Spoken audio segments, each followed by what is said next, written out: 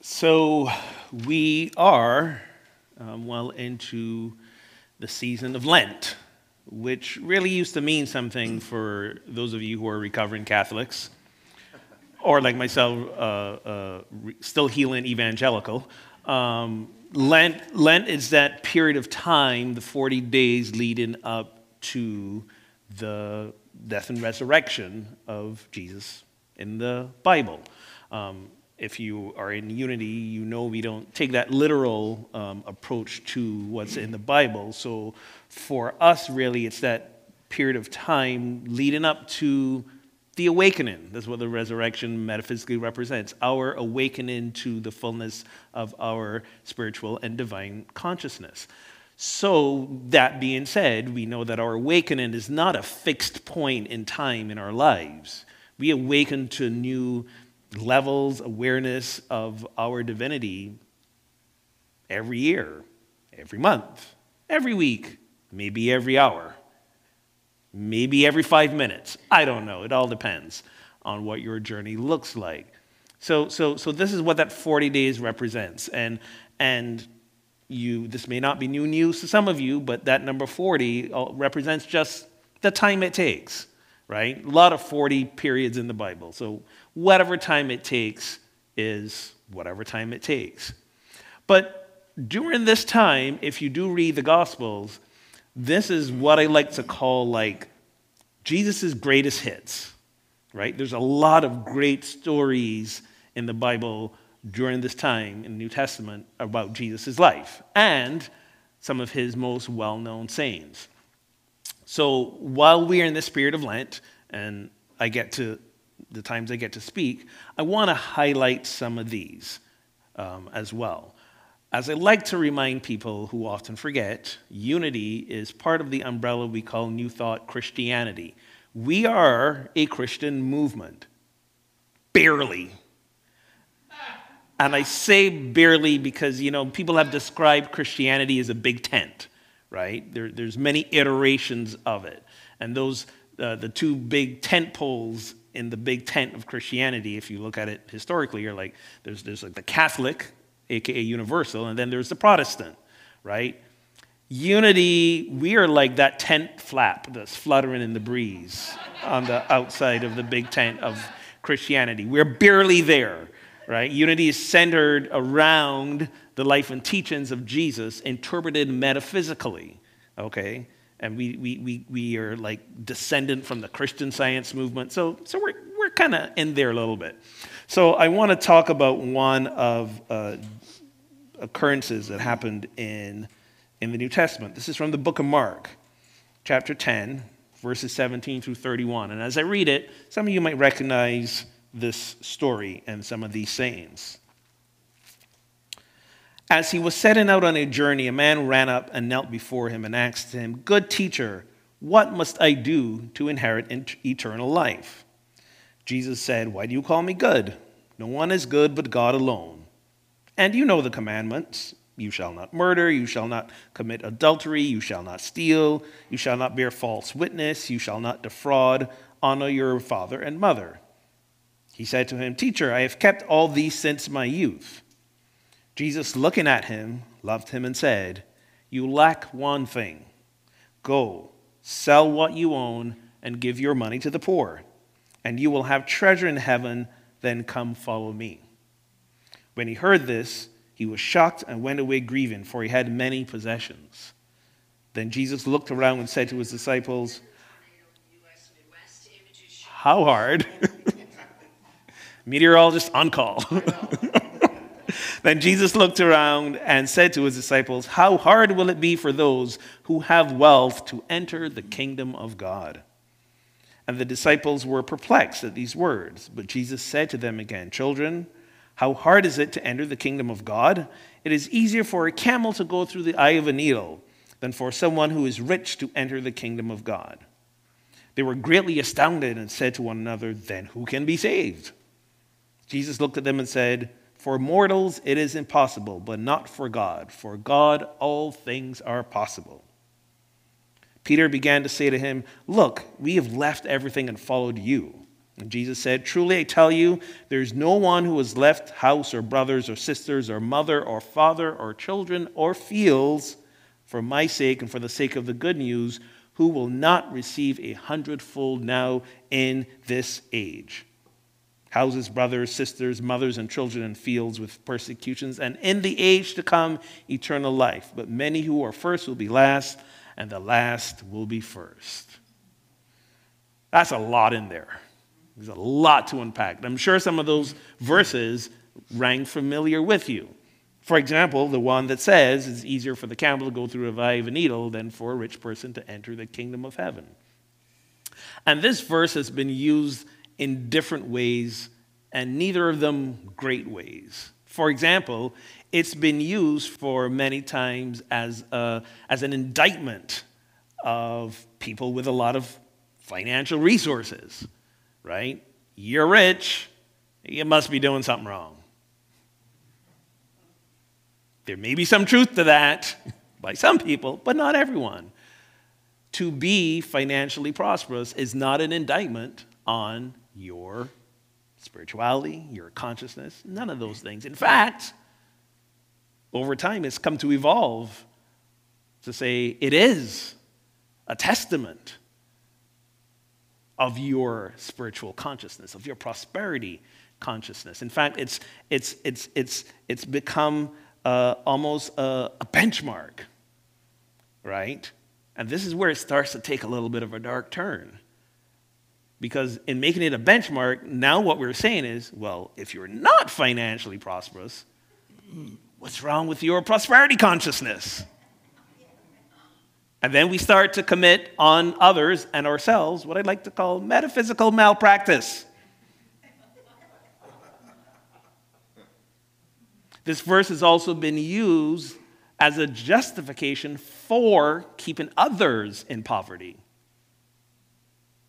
You are poor, you have nothing, systems are up against your earning, and you're growing into the fullness of your potential. That's all good. Why? Because Jesus said, it's good to be poor. That's not what he said, but that's how that's been interpreted as a way to support systems of financial oppression. So we got these verses that can be used in this way. But I don't think this is what he's saying here in any way, shape, or form.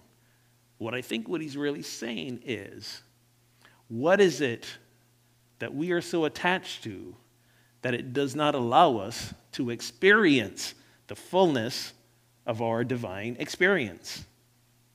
What is it that we are so attached to, especially internally, that does not allow us to experience the fullness of our divine experience, of our divine reality, of our divine essence? And sure, we could point to money and possessions, but let's be clear. Money and possessions are not the problem. What the problem is, what the money and the possessions represent for us. For many of us, we use money and possessions as a way to sort of put a Band-Aid on some deep-seated fears that we have. Fears of safety, for example. If I have a lot of money and I live in the right neighborhood, I am safe. And safety is important to me. If I have a lot of money or enough possessions, now I feel valuable. Now I feel like I have self-worth.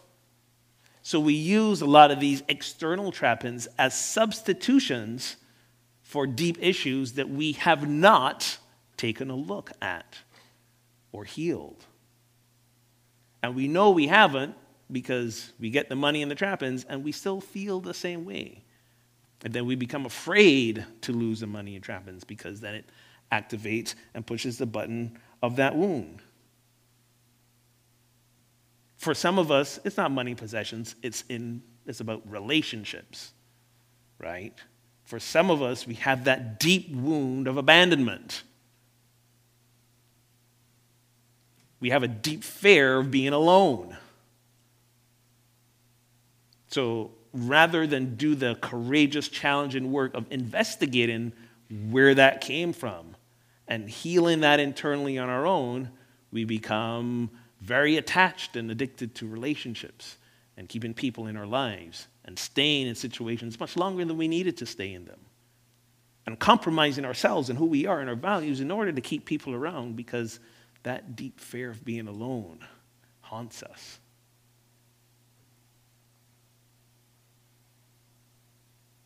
We know there's a war raging in Ukraine right now. And what's been fascinating, I'm sure you've seen reports on this, what's been fascinating is how the response to this war has been different from other previous wars. And what's being reflected in this is what, I like to spend a lot of time talking about, racism. The deep-seated, what we call white supremacy cultural norms. And I'll give you two examples. In the reporting for the war, it's been fascinating to watch reporters say, I can't believe this is happening here in Ukraine. We're a civilized country. We're not like the Middle East, right? The neighboring countries of the Ukraine, for example, have been doing such a marvelously amazing, compassionate job of welcoming the refugees and feeding them and giving them, permission to stay and live and work, which is good. That's what's needed when we have these unfair and unjust wars and people are displaced. Yes, you welcome them into your home. You welcome the stranger. That's the tenet of every religion and spiritual movement. Welcome the stranger, and they're doing a great job of that. They weren't doing a great job of it 4, 5, 6 years ago when those refugees were coming from the Middle East and Syria and other African nations. When the refugees had skin color that looked like mine, what did some of those countries do? They put up fences and barbed wire and refused to welcome the stranger. So, yeah, the war kind of showed us, really, some of those deep wounds and those deep, deep discriminations that maybe they're not even conscious that they have. Last month was Black History Month. What's this month? Women's History Month. Didn't hear a lot of men saying it loudly just now. Wonder why. You did. Yes, Hal, you did. You did. You did. You did. It's Women's History Month. And just as we talk about us living in a very white supremacy, cultural, normative place, we also live in a very male patriarchy, cultural centered norm. And that means that we have taken on a lot of these beliefs about the patriarchy that we are not even aware of. I am a man and I will throw myself under the bus in this. It's been fascinating for me when I started to pay attention on these internalized patriarchal sexist ideas and beliefs that I didn't even consciously know I had. Great example of this is when I'm driving and I'm on the Beltway or any highway and somebody makes really questionable driving choice. And my first response is, must be a woman driver, or it must be an old person. Yeah, wow. And it like just pops up like that. I'm like, whoa, where did that come from? Internalized sexism, internalized ageism. And I wasn't raised sexist. I was primarily raised by women. Strong, entrepreneurial women. Those were my role models growing up. But it's a patriarchal society. So all of those sexist patriarchal norms still found their way in for all of us.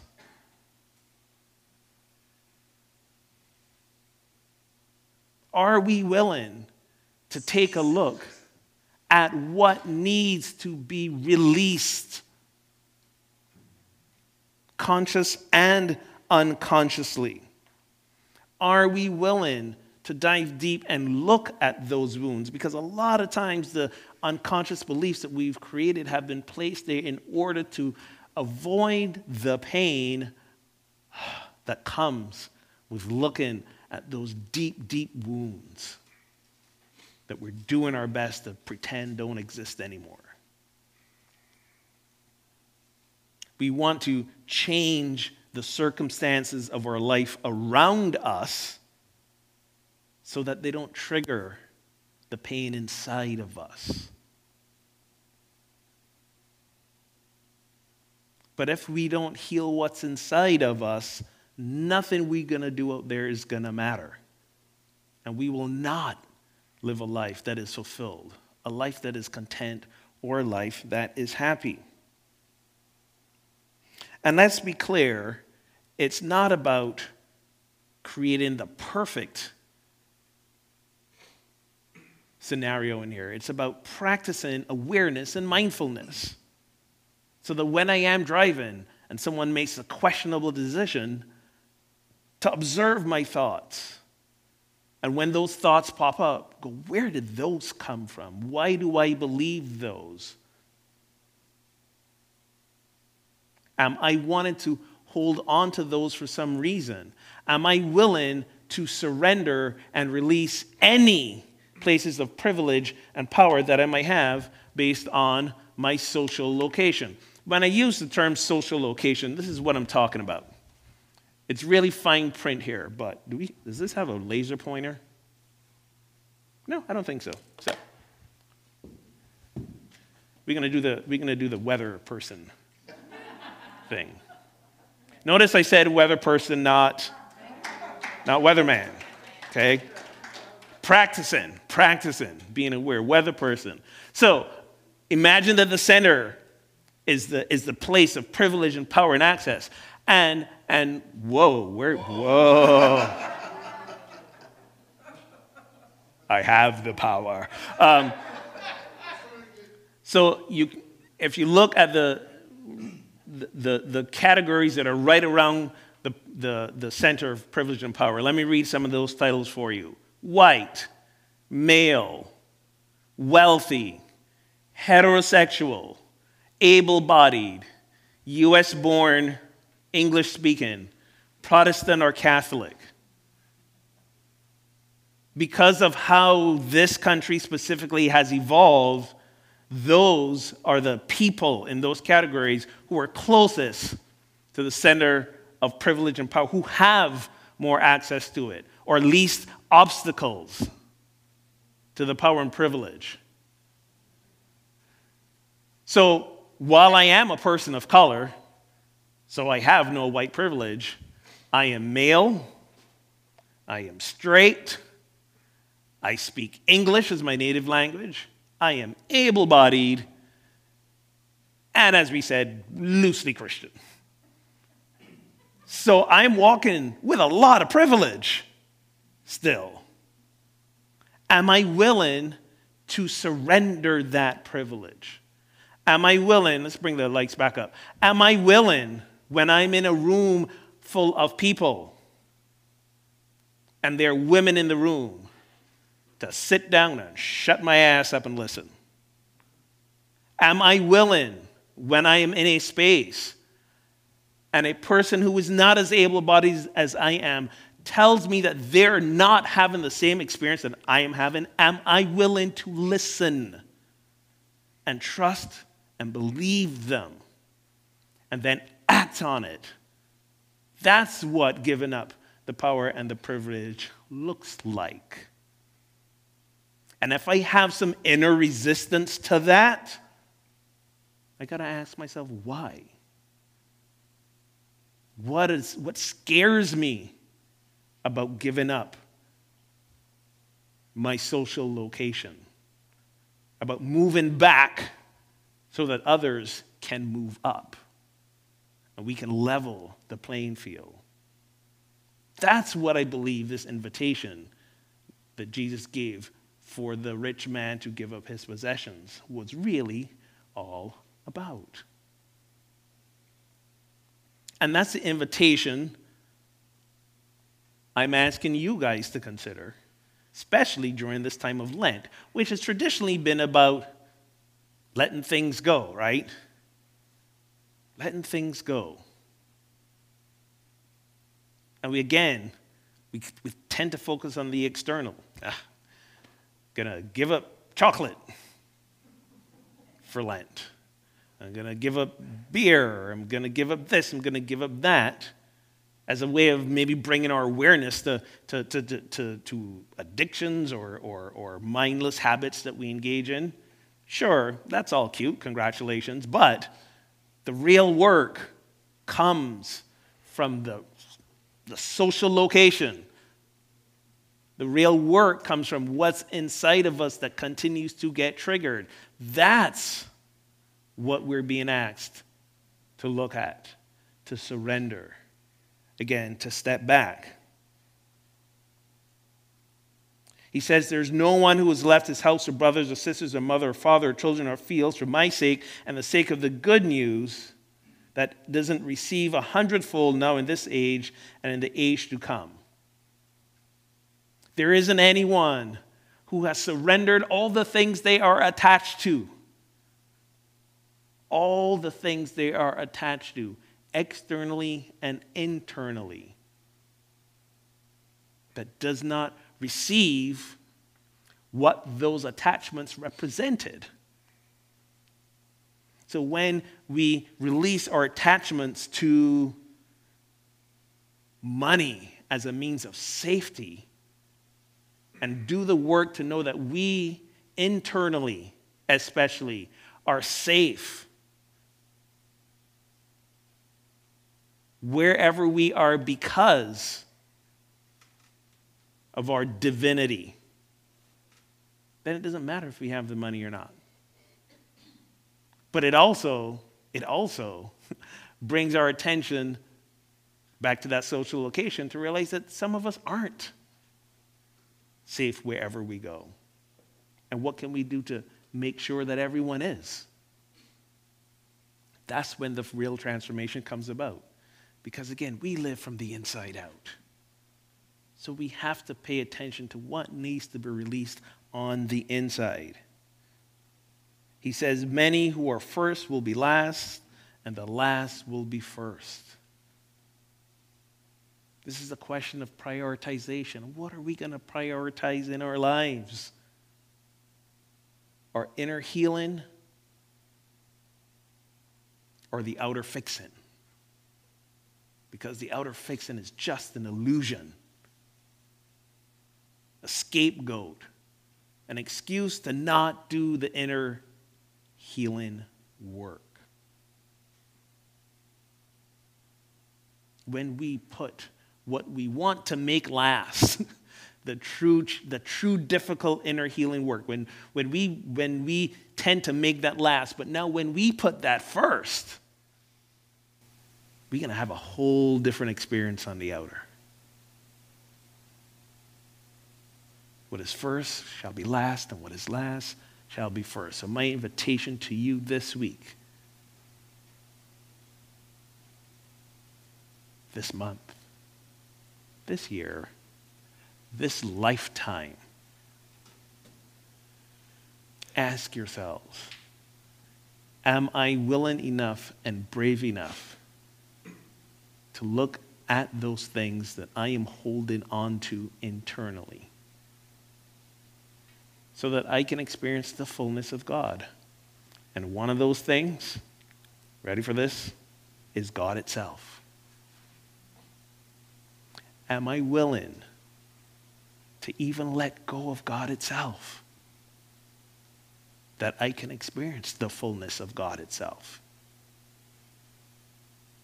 Because we've all created meanings of what God is based on what religions have told us, including unity. And we try to live and adhere to those. But anything that seeks to define that which transcends definition is limiting. It's what we in the old church days used to call idolatry. We have created God in our image. Are we even willing to let go of any image of God, even the good one? Even let that go, so that we can truly begin to experience the fullness of what it is. That's a big invitation. So take it in baby steps.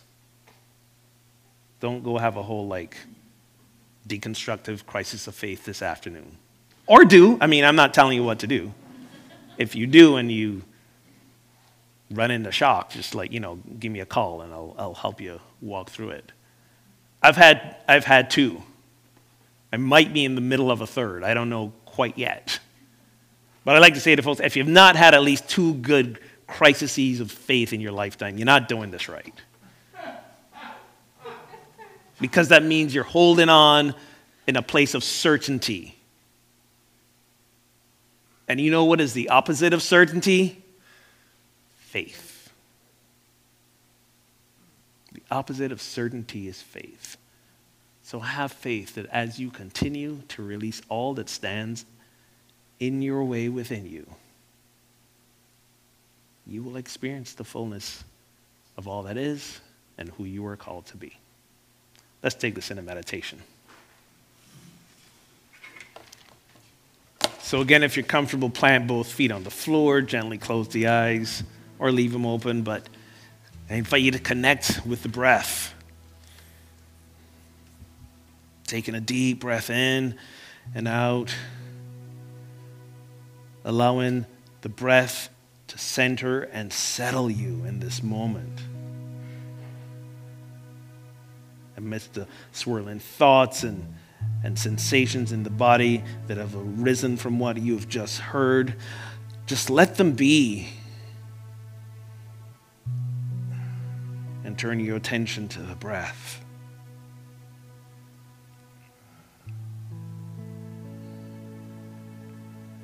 Follow the inflow and outflow of air. Noticing the moments of stillness between the inhale and the exhale.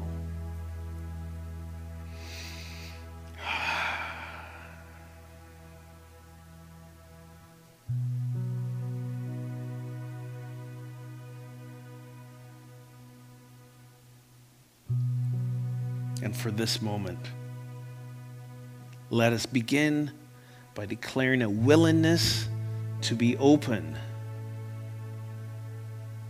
to seeing what needs to be released.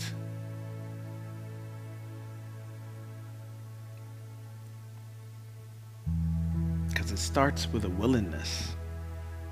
It starts with an openness. And noticing what fears might begin to arise as we contemplate letting go.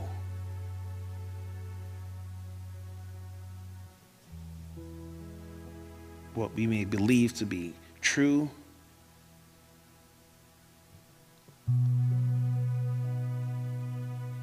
letting go all that stands between us and the courageous challenge and work of our deepest wounded self.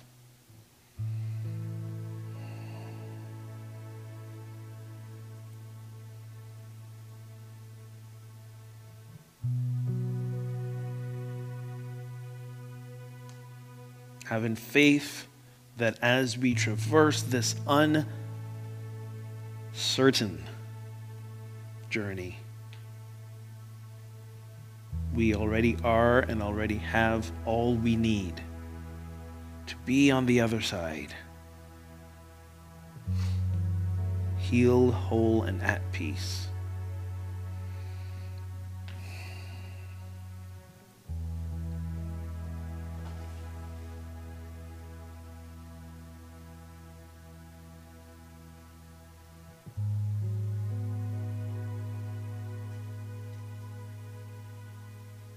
I am willing and I am open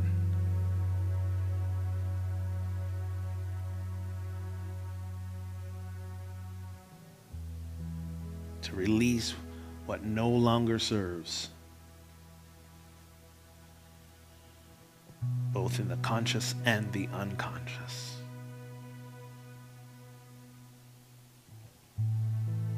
Let us stand in that affirmation, grounded for a few moments in the silence. I am willing and I am open to release what no longer serves in the conscious and the unconscious.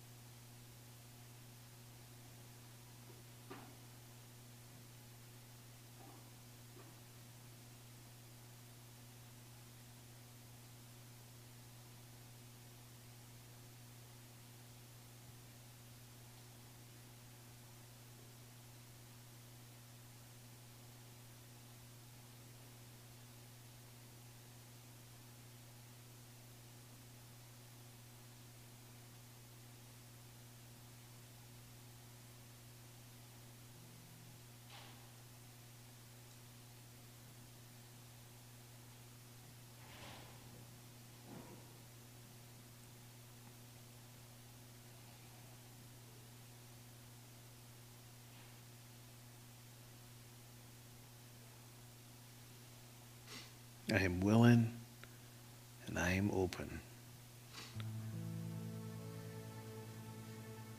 to release that which no longer serves, both in the conscious and the unconscious.